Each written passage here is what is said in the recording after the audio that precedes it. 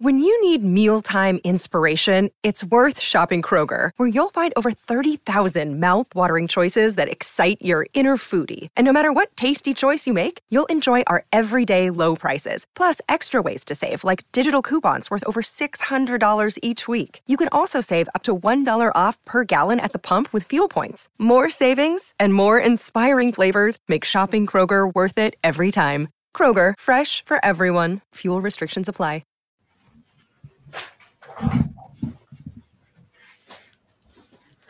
Hello, welcome to another Touchy Gooners podcast. My name's Lewis and I'm joined by my good friend Sheln. Long time no see, man. How's the family? How's everything? You know? yeah, I'm all right, man. It's been a while. It's been a while since obviously we did loads of pods for the World Cup stuff, but it's good to be back, home with the Arsenal stuff again, man. Good to be back. Yeah. Was it as difficult as you thought it'd be like? Because I think going into the World Cup, right, there was this whole thing of, is this going to interrupt our season? You just come at the wrong time. And those things are yet to be seen, I guess, right? But, was the actual process of the World Cup, was it like long for you? Did it feel long? I thought it would, I'll be honest, prior to the tournament starting, but just the way it transpired, I got a lot more emotionally involved than I thought I would do. Sometimes working from home, them 10 a.m. kickoffs where I was invested from early, even though some of them were a bit dead. But then, as the tournament went on, it livened up, man. So no, I was excited. I was involved. Obviously, it coincided with the fact there was pretty much next to no Arsenal news anyway. So that was literally the only form of football content we had to consume. So obviously there was a lot of political stuff surrounding the tournament, but when the actual football got underway and it was just back to back day after day, it was entertaining, and there was so much drama, so much stuff to talk about. So no, I actually really, really enjoyed it. Would you entertain the idea of another Winter World Cup in the future? I don't Given know, how man. well this one's gone? Yeah, I personally don't want it to disrupt the season. I think there's been some discourse around, players being fitter because obviously it's come, smack bang almost in the middle of the season. But, I think obviously we might touch on it, but it remains to be seen how this now plays out for the rest of the season. If this affects certain individuals, if this affects certain teams, when we're speaking from an Arsenal perspective, we had so much momentum going into this period. Hopefully we can rekindle it. But yeah, man, I don't know, man. There's so many questions up in the air. I might answer it again, depending on how we finish the season in it. So if you want to ask me this question at the end of the season, it might be different. The answer is entirely dependent on what happens from now until May. I get it. Yeah, I get it. I'm guessing you were flying the Argentina flag on Sunday. Yeah. I was upset I couldn't come to the live show. Drew the short straw, so the missus was out for Christmas dinner with her friends. So I was at home looking after the. I think you're going to say the missus was at Touchline show. Yeah. boy, maybe she lied, didn't it? But no, yeah. So I was just at home. But yeah, no, flying the flag for Team Messi. So yeah, no, it was nice, man. I was really happy that we had this narrative, to end, because I've suffered, as a Messi fan. How many hours do you think you've wasted in your life debating this? Bro, do you know how many tournaments? I've seen him lose 4 finals, bro, prior to, and I've been up in like early hours of the morning watching him lose Copa America finals to Chile on penalties, bro. So yeah, I wasn't down for another Messi defeat, man. I needed it, so, and obviously back to back, Copa America and now World Cup. So yeah, not that it needed to happen for me, but, any of the neutrals or doubters or naysayers, his family kept their mouth shut now, which is great to see. Yeah, 100%. Let's turn our attention to Arsenal, because we had several vested interests in the World Cup for several reasons. Like on the one hand, just get back with no injuries and stuff, but also, this is a huge stage, and we've seen what it has done to even Leo Messi, the greatest player of all time. We've seen what this tournament has done to him. It's propelled him to maybe not in mine or yours mind, but in other people's mind, it's propelled him to a different status, So that's the power of the World Cup. And it was we obviously had a few players who we hoped could have like an impact in the World Cup and propel their status as well. Out of all the Arsenal players who did go, I guess Saka is the one who had the best tournament. But were there any others who stood out to you?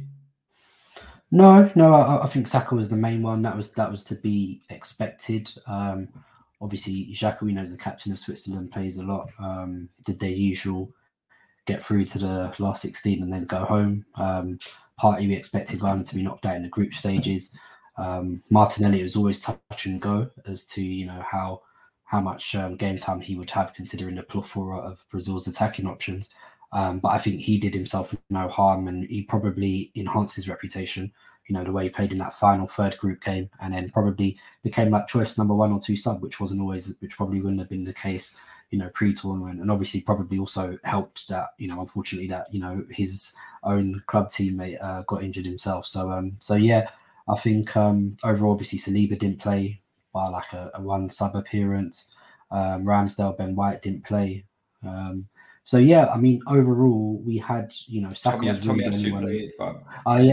Tomiyasu played for a good Japan side. When he did play, played well, which is in typical Tomiyasu fashion. But just basically Tomiyasu, when he's on the pitch, he's fine. But getting him on the pitch is the issue a lot of the time these days. So yeah, I mean, it was basically Saka that propped up the bulk of the minutes. But even obviously he got knocked out at quarterfinal stage. So he's been, not playing for the last 10 or so days anyway. So, it probably worked out well in all for us. He had a great tournament. Obviously, England didn't come home, but Saka's obviously gained even more, fans probably as a result of his performances throughout the tournament. Yeah, and probably a bit more international recognition as well. Like, I don't know if they've released like an official World Cup team of the tournament or whatever, but I saw him in L'Equip's team of the tournament, which is for a publication from France, and we all know like the status of L'Equip. I think that's a big deal for Saka. Yeah, 100%. And I think there was a Brazil paper as well, which had him in their team of the tournament. Can't remember. I think it was Globo. Can't remember the full name, but he was there as well. They've linked us to many players in the past. yeah. Every window. And obviously, the L'Equipe one is probably, as a case that he cooked, against France themselves as well. So all these guys saw live and direct, considering the likes of Foden, Mbappe, Dembele, Griezmann, they were all on the pitch. He looked the best player. He looked, out of all of them. So that's definitely done his, reputation no harm. And like you say, probably because we haven't been in, hopefully we'll be back in Champions League next season. So it'd be good to, test him out on the big stage. But the first time he was on the big stage, he showed out. And probably, I'm not sure if he will make the full FIFA team of the tournament, probably because England got knocked out of the quarterfinals. But, had they gone like semi-finals, I think 100%. Yeah, for sure. Obviously, the World Cup had its positives, but also had its negatives for us. Our worst. I think if we were heading into the tournament and we said, right, there are 3 players we don't want to get injured, Gabby Jesus would have been in that top 3, right? And it happened in a nothing game for Brazil, Just I mean, it's a proper gut punch. We're speaking about it a couple of weeks after the actual event, and for me, it's kind of I've got over it, but at the same time, I think it's gonna manifest itself again when now we're playing, our season starting again, and his absence is gonna like really kick in. Are you? I guess are you a bit apprehensive about what's to come, and how worried are you about Jesus's injury going forwards for us? 100%. I'm worried. The easy thing to look at is his goal return, and it's obviously not been good, and there's no hiding behind or trying to mask that. But where you look at last season, where we were winning games so much on like fine margins, like the 1-0s here and there, we've been averaging nearly 3 goals a game, this season with Jesus in the side. So, and when you look at that, it's not just the goals, it's his influence, both direct and indirectly. So we're talking passes into the final third, dribbles into the final third, carries into the final third, the rotations he has with Martinelli in the final third, how effective he is from dissuading people to press us because he's so aggressive in terms of his press as well. So, there's a lot of soft factors, sometimes people don't like to focus on them, and intangibles that he's helped to bring to us that I just think we're going to miss. I think Eddie will do fine. I think he'll be okay.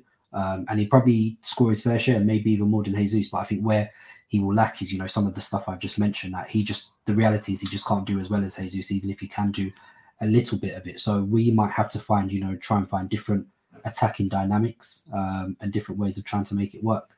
So hopefully, my man can return as soon as possible.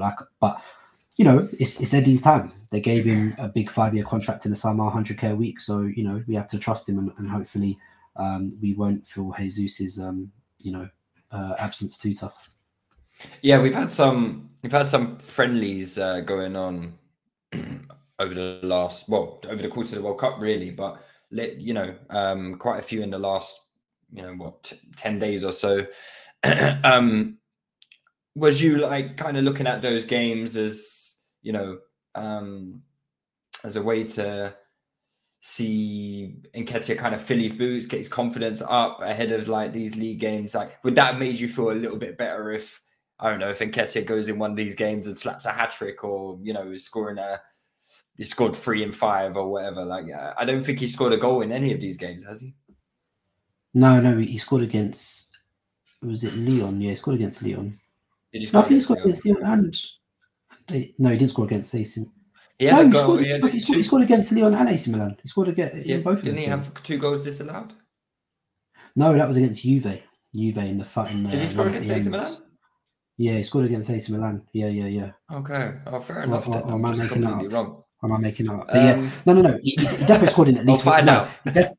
He definitely scored in at least one of those games. Definitely, 100%. Obviously, It's hard to judge too much because we didn't have our full first team out in those games. So, like I said, I think Eddie will do okay. I think he'll do fine generally, but I think we will feel the impact. I don't think there's any question in that. That is, Jesus has been transformational. If you ask me, a big part of the reason why we're 5 points clear is because of my man. So, and like we said, he needs to do better from a goal scoring standpoint. But I do not put it this way. The simple question to ask is, do you think Arsenal are top if Gabriel Jesus is not here? And I don't think we are. So I think that in itself tells you about the impact he's had. Yeah, I've just checked. He didn't score against AC Milan. It was Nelson and Ødegaard. Oh, Nelson and Ødegaard. Yeah, so it was against Lyon. He did score against Lyon, though. He did score against Lyon. And obviously not against Juventus. We had a friendly today as well, right? Did he play in that game? Yeah, we played Luton Town at home. It was 0-0. So, but we drew 0-0. Yeah, drew 0-0 with Luton. But I don't know how. Was that like a training ground thing? Yeah, it was a behind closed doors thing. So obviously there's no footage or anything. So it's hard to know how hard we went, because obviously now you can look. We've got 5 days until West Ham's back. We're playing West Ham on Monday, innit? So. Yeah. I don't know if it was a case of, do a light jog, a light run out, how hard we are playing. Because the ones I didn't see the Juve game, but I saw against Lyon and AC Milan. And that was, repeating dynamics that we have seen, so far this season and what we did in pre-season as well. So I was encouraged by both of those games, to be fair, because it looks like we still looked sharp. I didn't watch the Juve game. I heard that, we still dominated that game heavily, but, a couple sucker punches, which is normal. You're not going to win every game. And I saw the stats of that game. They literally only had 2 shots on goal and they won the game. Yeah, 2 shots on goal and scored basically from 2 own goals. It's one of those games you repeat 10 times. They pretty much only win that time. Do you know what I mean? So, which is fine. That's life. It can happen, in it. So yeah. So I'm still okay. But I think it's imperative. That whatever, we need to be active in January. We needed that winner in the summer anyway. So hopefully, with what we see with these Mudryk rumours, hopefully it comes to fruition, because I've not seen such a public transfer saga played out like this, in a long time. So it's we want him. We know he wants us. Shakhtar are moving prestige with the price. So it's a game of obviously cat and mouse there. So hopefully, we can haggle it down, because obviously it's very evident Arsenal are not going to be paying 100 million euros that they're talking about publicly. So yeah, for real. Yeah, and I don't see anyone else paying that fee for him either. So really and truly, come on, Shakhtar, do the right thing. In terms of the pre-season games, I know you said you didn't watch the Juventus game, and neither did I, to be fair. Are there any other players that, you know, stood out in those games, caught your eye? Because obviously a lot of youngsters came in, and we saw a lot more of Ethan Nwaneri, Miles, is it Lewis Skelly or Miles Lewis Skelly, and it was Cozier Dubry. Cozier Dubry. He's the one that's caught my eye. You know, especially as, you know, we're talking about wingers. You know, we've seen Marquinhos, but Cozier Dubry looks far more impressive to me. I was talking about it with Ola in the chat. He reminds me a lot in terms of his gait, just his style, of like how Sean Wright Phillips was. That's who he reminds me of. And I'm always encouraged by wingers that can beat guys, you know, defenders, fullbacks on their natural side. Obviously, you know, we talk a lot about inverted wingers these days, but he's obviously a lefty who's been playing on the left, and he was, you know, beating man off, you know, on the left, like going past them with both pace and skill. And at the age of 17, I think that's very, very encouraging, right? So obviously, you know, that sort of guy will still need to develop physically, but it's promising, man. You know, it's Haaland doesn't fail, man. Just keeps producing new guys. So yeah, no, I think he's, if you were to ask me, he's done himself no harm with what he showed so far. So yeah, he's probably gonna earn himself a couple more opportunities, or at least, you know, move himself up the pecking order wherever he is at the moment. Yeah. What about any of the senior players? Like, it was a good opportunity for, you know, players like Reece Nelson, we already spoke about, Nketiah, Fabio Vieira, you know, Lokonga, these players who, you know, not nailed on starters, well, definitely not nailed on starters, but, you know, maybe a chance to impress and, you know, stake a claim for a place in the team against West Ham. Did anyone stand out to you? Can you see any of those? I think Reece. I actually think Reece did okay. You know, he's been. We need to talk about it because he got injured, obviously, didn't he? So yeah, and that's probably, you could tell he was gutted, didn't it? Because he's probably one of the beneficiaries who stands to gain from Jesus' injury in terms of more minutes. Do you know what I mean? So, and he, you know, he's obviously, he wasn't in the team at the start of the season, probably because he was injured, but, you know, he started to get more minutes towards. So he was probably the one kicking himself, because obviously he was starting to get more minutes, and then the World Cup came in it. So he was probably looking at this as, you know, a chance to, you know, try and cement myself more inwards with the squad. And I liked a lot of actually what he did against Lyon and AC Milan. You know, at times we've spoken about him, you know, being a bit too timid, lacking a bit of aggressiveness. But, you know, I don't, obviously I'm not going to say it because I still don't think he's, you know, going to make it. But he was starting to show, you know, some more promising signs, I think, at least. And obviously he got those 2 goals in the league and that assist in that Forest game as well. So yeah, he would been starting to impress. So I think that's come at a wrong time. And the way he came off, apparently against Juve, didn't look promising. It looked like one of those ones where, you know, it might be a spell on the sidelines, which is unfortunate for him, especially as his contract's out in 6 months. So yeah, he'd impressed me, and Vieira. But I'm not surprised by Vieira, because I always thought, you know, you got to remember that brother didn't have a preseason. And I always thought that he's going to take a bit of time to acclimatise. And naturally, this is, you know, been kind of his preseason, and I think, you know, he can still frustrate a bit sometimes in general play, but I don't think what's evident is that his final ball, both whether that's you know, a through ball, a pass, or, you know, a shot, that final action is always on job, you know. So I expect him to be a high impact offensive player. So I'd say, yeah, probably he's the one who's primed to have that impact second half of the season, I'd say. Yeah, for sure. There hasn't been any like timeline on Nelson's injury or anything like that, right? I haven't seen anything. No, so after the Juve game, apparently Arteta said, yeah, we need to find out more, but it doesn't sound good at the moment. And Gabby, is that confirmed how long he's out for? Who, Jesus? Yeah. Well, they said 3 months in it. So yeah. So I think based on that timeline, we're looking at March, but hopefully, which is a bit peak, but hopefully he can come back sooner in it if he's got that sort of Xhaka-like recovery. Thankfully, obviously, by finishing first in Europa, we don't have Europa again until March. So that probably Right. works itself in our favour. But if you look at We're where out we of the are League now, Cup as well. yeah, and we're out of the League Cup. So, but we are like 5-6 fixtures down from league perspective. So, you know, we've only played 14 games. I think that's what a lot of people still forget. Like, we're almost in Jan, but we still only played 14 league games. So there's a lot of catch up to do from a league perspective. And obviously, Eddie can't play all of those games, innit? Do you know what I mean? So I don't know how we're going to balance that, whether that's, you know, Martinelli getting more minutes himself up top.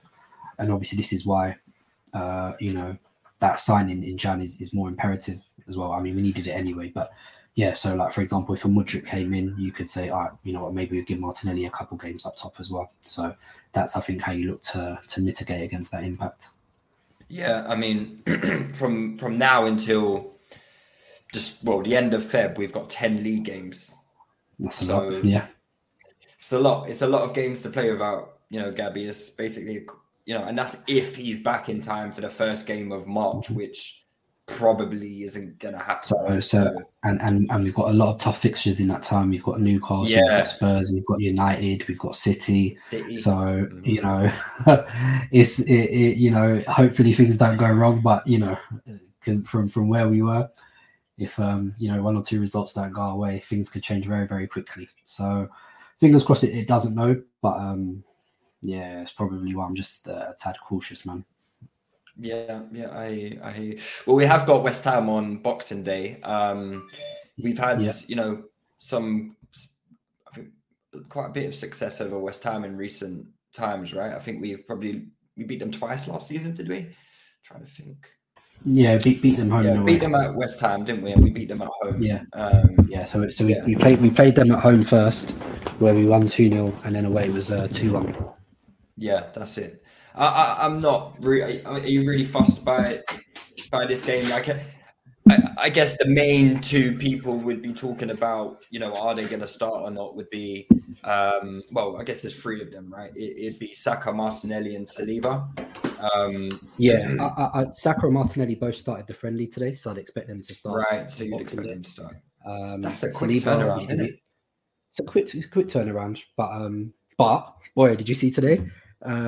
Mbappe's back in PSG training, so I said, you know, he only took. If he can do it, then boy. I said, Saliba, I need to see it because I'm not trying to see Holding start on Boxing Day. So yeah, Saliba, if you're there, you need to. Plus, he played over the last. What's that? Saliba wasn't involved today, though. No, he wasn't involved. Okay, wasn't involved.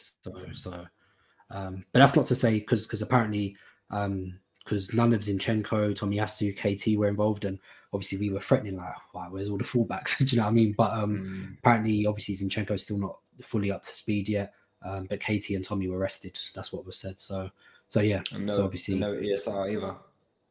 No ESR, but they said, I saw James Benge tweet. He said there's not been any setback. They said they're just taking their time with him, so they don't want to, you know.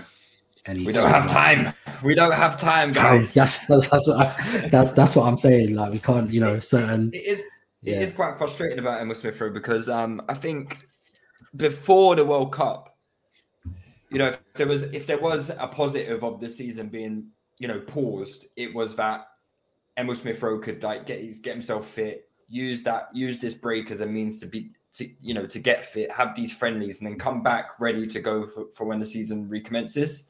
And that just hasn't happened. Yeah. He hasn't been involved at all. So he's going to have to kind of like find his feet whenever he comes back in this like, you know, in this heavy run of fixtures that we've got. It is frustrating, man, because it's another season where, you know, he's probably only going to play half of it, which is not ideal, man. It's always been the issue with him, man, and you know he needs to get over it. Like I said, hopefully, you know, in the back of my mind, I'm thinking it might be a, you know, like a cliche RVP team, you know, where those guys used to suffer a lot of injuries early on, but then eventually they got over it and were always playing. So that's kind of what I'm hoping for. But yeah, man, and you know he's had surgery, so hopefully there's always the other side of it. There's always the other side of the coin as well, whereas Diaby, Rosicky, that man. Yeah. But yeah, no, it's true. And it'd be a shame because, you know, for me, he's got a lot to contribute. And even after the game against Juve on Saturday, Arteta said, "Yeah, we need him. We actually need him." So my bro.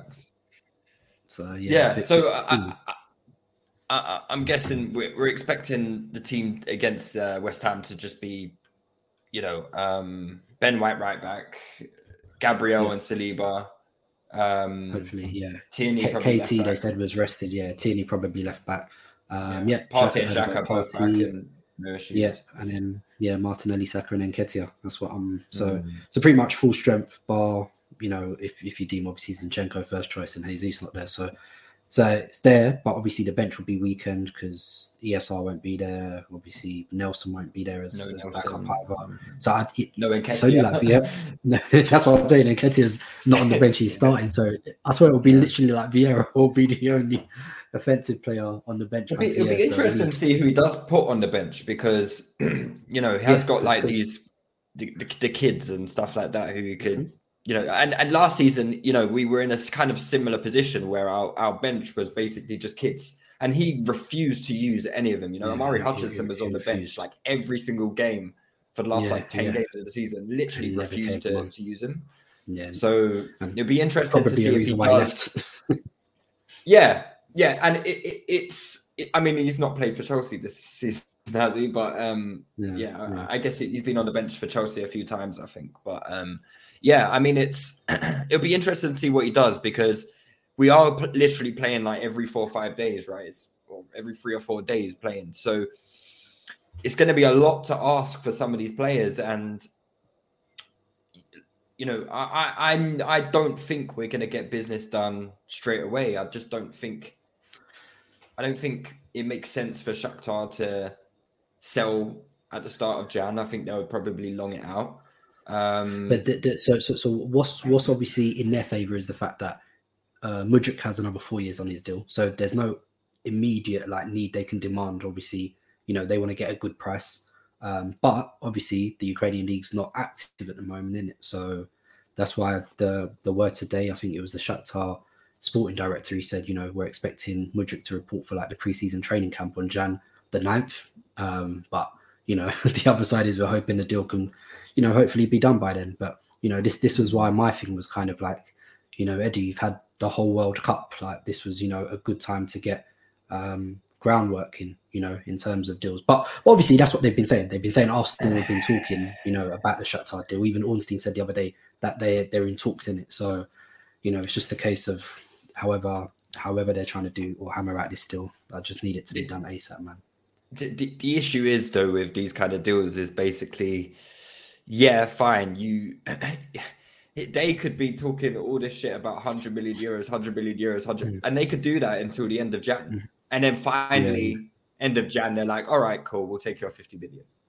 And it's like, what do you want? What can Edu do in that situation? It's very true. Do we want him to pay the 100 million? I don't think so. No. So sometimes you just have to wait it out and get your man. And unfortunately, that means that we would play the whole of January without attacking reinforcements. And that means a longer time to settle for him, potentially not really ready to make an impact until, the last 10 games or so. So it's I don't envy January window for anyone. I know that I know the argument is, we've had a lot of time for groundwork, but you can put all the groundwork in the world in. If a team is not willing to budge on a fee and they have a deadline to wait until, they're going to push their luck because at the end of the day, they're in a rush. Unless they need the bread right now. But I don't know if that's the case. But we got some listeners' questions to run through before we wrap things up. So let's have a look. Okay, so this is from Ducks on Quack 9. He says, how big is the crash session Martinelli going to put on the league? I think he will be hungry, partly because obviously, Brazil wanted to win the World Cup.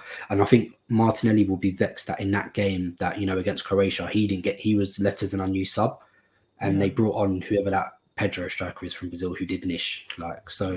And bearing in mind Martinelli's cameos, he always looked a threat. So I think he'll be hungry, and he's relatively fresh because he only started one game and he was, late substitute in most of the other games. So yeah, I think he's going to be, I'm expecting a lot from him second half of the season again. And he had a fantastic first half of the season anyway. So hopefully, he can crash it, man, and carry, quite a weight, a lot of the load, because, what him and Jesus were doing, especially in that first half of the season, was sick, man. So yeah. I guess one of the big benefits of like having players who they're involved, but kind of like Saliba and Martinelli, they weren't involved like that, is that when heartbreak does happen, and we saw obviously England exited in heartbreaking fashion, Brazil exited in heartbreaking fashion, I wonder how much it actually affects the players that aren't playing. I don't get me wrong, I know it affects them, but I don't think it would affect them as much as the players who are actually on the pitch. And someone like Saliba, who barely touched the ball, I don't think France losing the World Cup final is going to impact him as much as it would Varane. Maybe not Varane. Varane's already won it, right? But one of the, like Tchouaméni or someone like that, I think it probably hit him a bit harder than it would Saliba, because Tchouaméni was involved in every single game. And the same goes for Martinelli, right? So I think just having a little bit of distance from it will probably do him a world of good. And he'll, like you said, he'll probably come back with a chip on his shoulder. Well, I'm hoping he'll come back with a little bit of a chip on his shoulders, for the next top tournament. I don't know when the next Copa America is, probably in like 2 years, or maybe about 2 years. I'm not sure. Probably doing another one next summer, boy. Probably next summer, no, in South America. But he'll be desperate to want to be involved in the next one,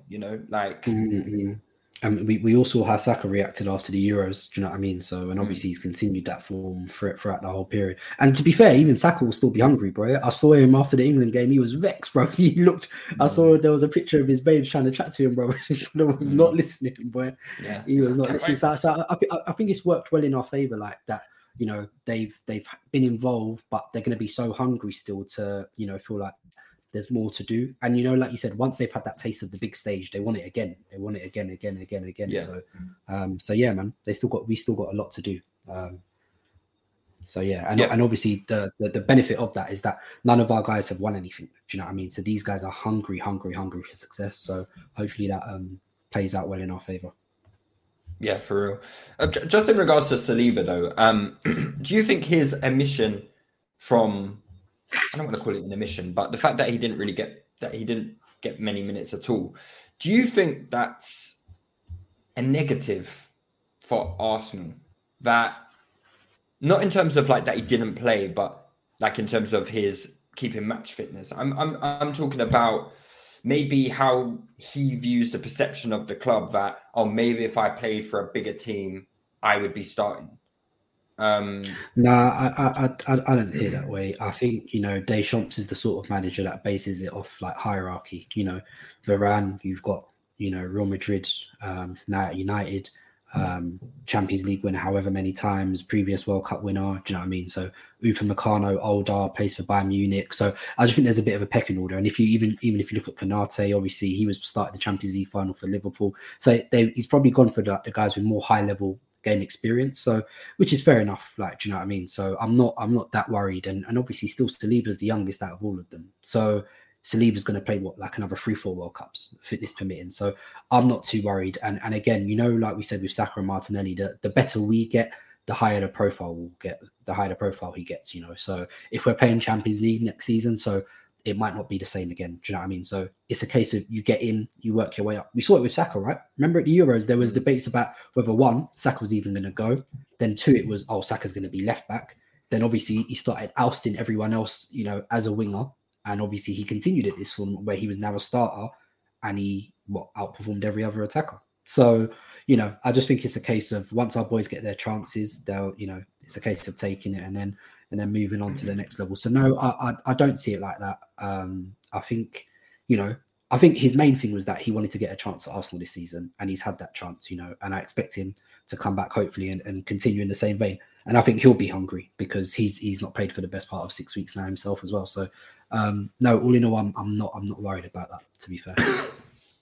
Fair enough. Yonko Abs, he says, assuming Mudryk is signed, when Jesus is back, is it a straight up competition for left wing between Mudryk and Martinelli? Now, I've seen compilations of Mudryk. I haven't seen much of him at all. I'm not actually really passionate about this signing.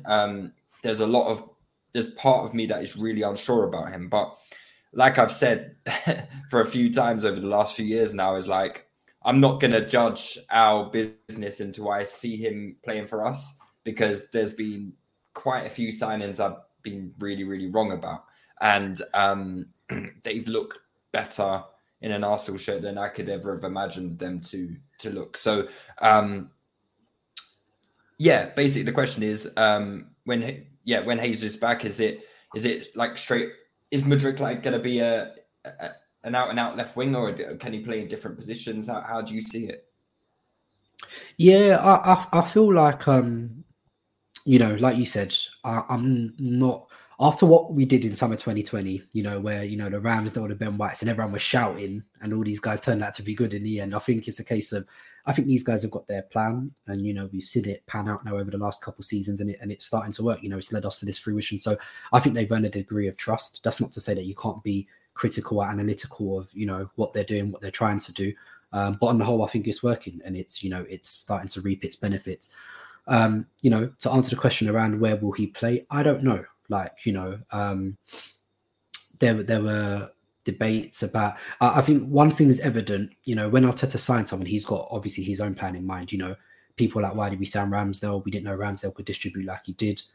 I don't think a lot of people knew Ben White was actually as good as he's turned out to be. Do you know what I mean? So I think he's got his own, plan to fit into the tactical framework. And just because you've seen someone play a certain way at a certain club doesn't mean they're going to come to Arsenal and play in that certain way. Do you know what I mean? So we've seen with Arteta, he's very particular in terms of the system and how he wants people to operate. So yeah, I think he's ostensibly a left winger, but Arteta might have a plan to use him on the right. He from what I've seen, the comps and a couple full games, he's very comfy off both feet. So he's not got a weak left foot, which I like. So he's obviously explosive, one of the quickest white guys I've ever seen, boy. So generally he eats up ground at a crazy rate of knot. Very, very good ball handler. So I don't know, man. I don't know, but what kind of player would you compare him to? For those who haven't watched him, what kind of player would you compare him to? Or I don't know, a combination of players or whatever?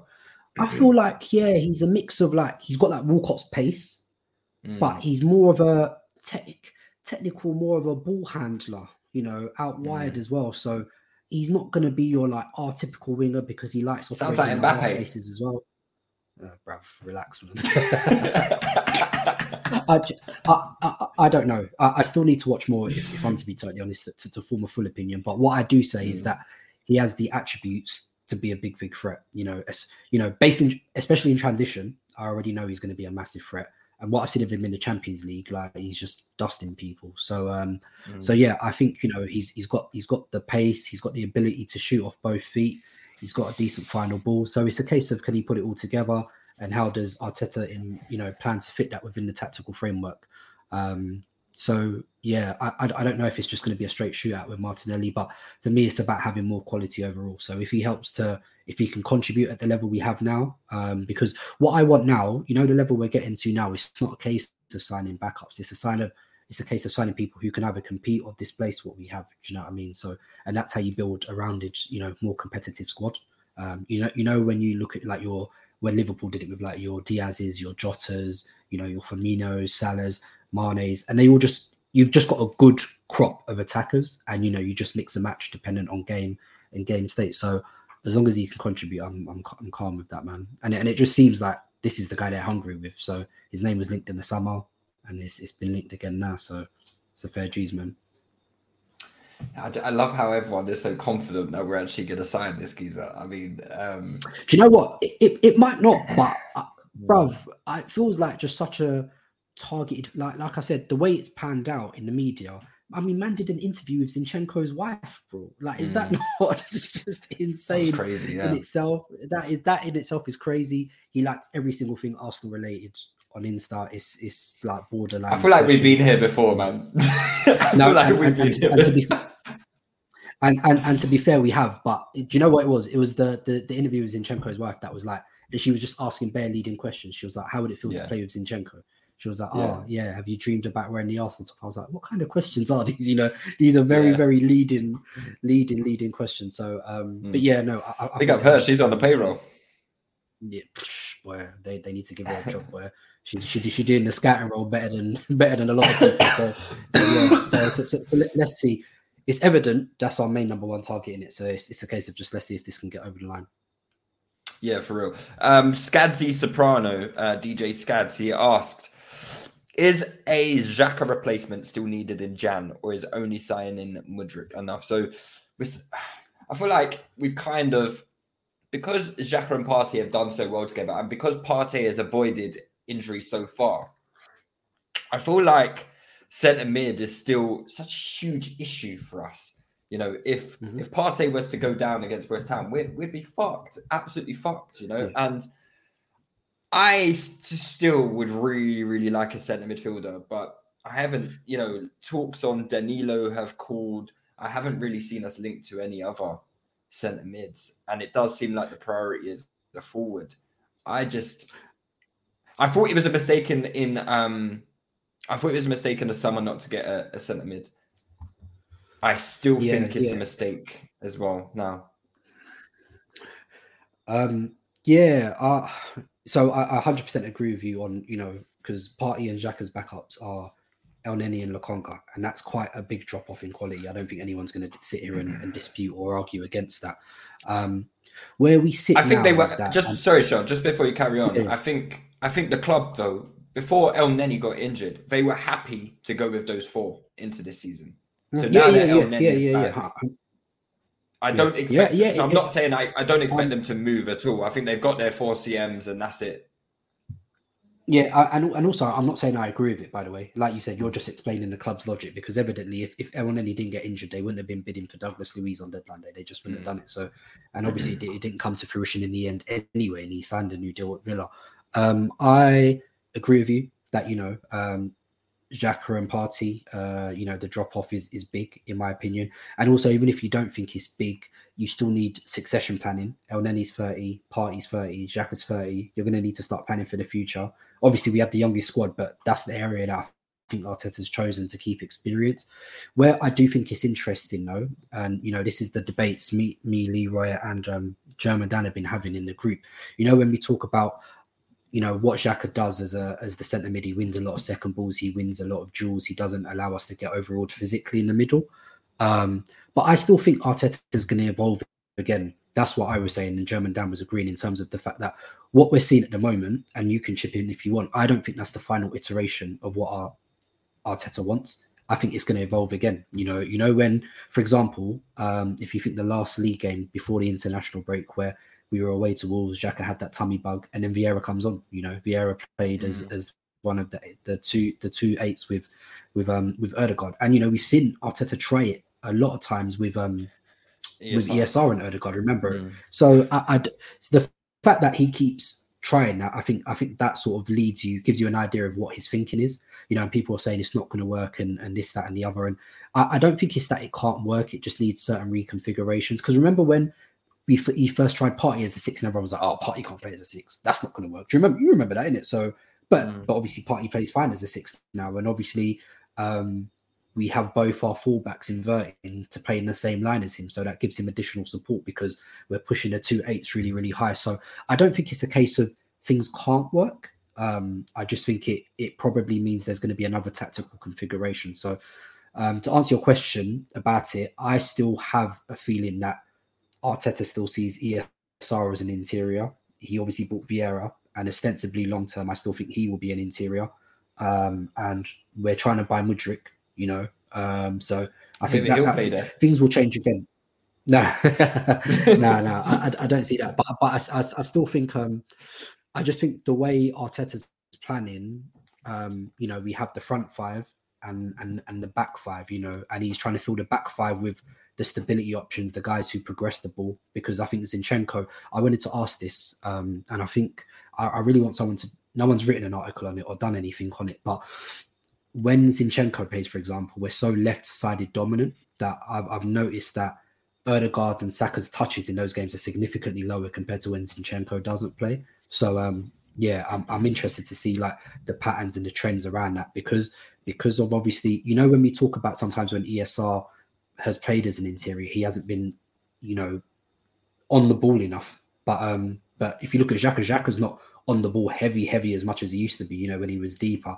It's a case of, we have Zinchenko playing in the same line, when you spoke about playing next to Partey essentially in that central role to, to progress the ball, give another passing, progressing option as well. So I think that might be the way he tries to get ESR in as an interior. But we'll see, man. I just think things are open to interpretation. I don't think what you see now is set in stone. It might look completely different again next season. So I think it's just a case of watch this space. So, and I think that he might look at, different interior options with what we have in house. What I think he will go out and sign again is probably another 6, because I think Elneny will leave end of the season. It's only a 1-year deal. I don't expect Lokonga to stay. I think he will go and sign another defensive midfielder. That's what he will look at personally. Yeah, fair enough. The G Theorem, he says, from Kroenke to Stan the Man. From Kroenke out to Stan the Man, who do you think has had the biggest remontada with the Arsenal faithful out of the Kroenkes, Granit Xhaka and Arteta?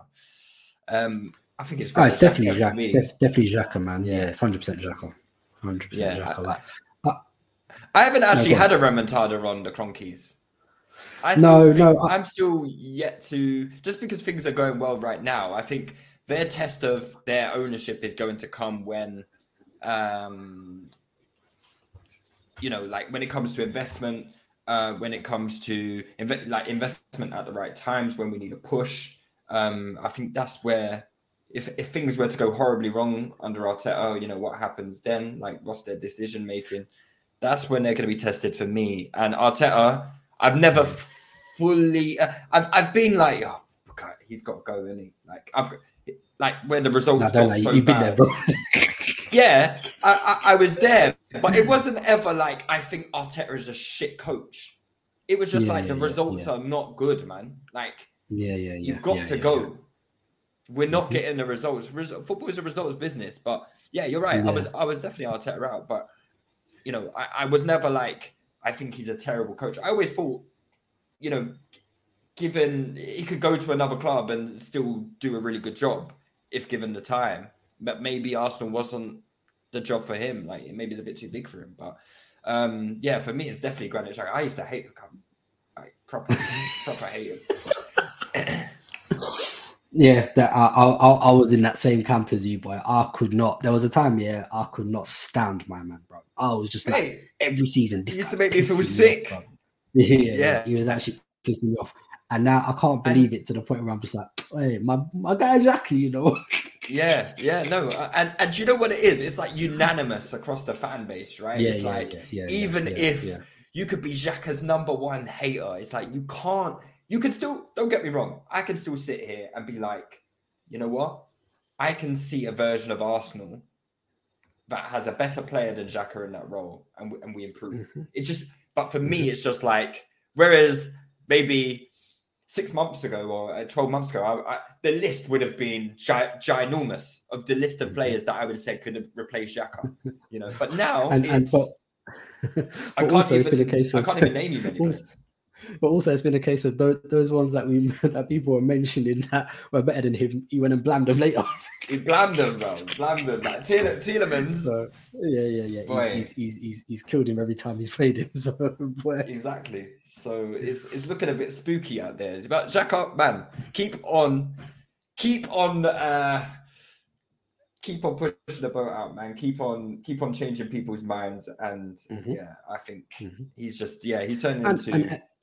And at the end of the day, like that's We're all fickle people, man. Like you said, you can have an opinion, but with more information, you can change it. Like, like we shouldn't sit here and lie like it's always been roses for Xhaka. I think he's done well and he's changed perception. So that's big up to him for that, man. So 100%. Last question from Femstar82. He says, do you think we are playing with fire with this squad size, especially carrying a group of players of what now seem to be injury-prone players?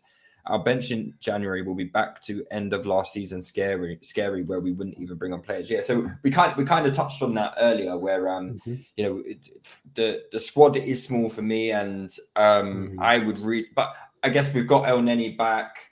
Hopefully, Emil Smith Rowe is back. So. Nelson is the interesting one that got obviously Nelson being interested is the interesting one, right? Because that is he's probably the player that Arteta thought we might be all right if Nelson is available. Not ideal, but still can bring him off the bench. He's shown he can make an serviceable. Impact. Serviceable, right? But now that he's injured, it's it's looking because Marquinhos is going to be on the bench. And I'm trying to shift that brother out on loan. I'm sorry, but yeah. So back on loan to where did we get him from? Sao Paulo? Yeah. We'll take goal, bro. We'll just wherever it ends, bro. So yeah, no, I feel Did you say back on loan to Bottega, bro? Yeah. That's the pod title. Back on loan to Bottega. But yeah, that's a worry. It's a worry because. 3 out of our 4 fullbacks are injury prone. Tommy, Tierney, KT, we know any of them could go down anytime. So it is a worry. And that's always been why I've at any time and at the same time as well. We'll charge stuff. So. Yeah. Basically. It is kind of scary. I guess with the centre midfield stuff though, is like I do still think Zinchenko might get a game or two from time to time. And I've been saying this from the start of the season. It hasn't happened yet. I guess his availability he could is kind comfy of... play there. He could comfy play there, but he's the captain and he plays there for Ukraine. So if like Arteta said tomorrow, I'm going to play Zinchenko centre mid, no one's going to have an issue with it. Do you know what I mean? So no, fair enough. Here's one last question actually from SOSHGN. He says 2 forwards or 1 forward and one midfielder. I'd go 1 forward, 1 midfielder. 1 forward, 1 midfielder. I think so. I think that's the most. We're not going to sign 2 forwards anyway. So yeah, it would be. You don't think you can't see that happening? We're being linked to right backs today. That's not exactly the position. It's because apparently Cedric's going in it. But and the thing is, even though I don't rate Cedric, again, that then leaves us very bare in case things do go wrong. Like we've been blessed that Ben White, touch wood, is not an injury prone player. But imagine Ben White was an injury prone player, then we're screwed. You've got to rely on Tomiyasu, bro. Yeah, exactly. So yeah. But I'm reliably informed that Lino Sosa, I think his name is. Sousa, yeah. Apparently he's good, yeah. Apparently he's good. But we were linked to a Spanish right back today. No idea if he's any good, but I've heard, but people always say this, 18 years old, yeah, he's sick. I'm sure Cedric was sick at 18 as well. Right? There was once upon a time where people were like, yeah, Cedric, he's sick. Bro, I remember when Wenger was still manager and we wanted to copy him, people were like, yeah, Cedric. Yeah. But yeah, anyway, we'll call it a day there. It was good to be back. Obviously, it's good to have Arsenal back. We're going to be very busy from now until May. Lots of games to cover, lots of post matches to do, lots of podcasts to do. So yeah, we're going to be busy. And yeah, Sean, it was nice to speak to you, and we'll be back again soon. Take it easy. Have a good Christmas. Peace. Sports Social Podcast Network.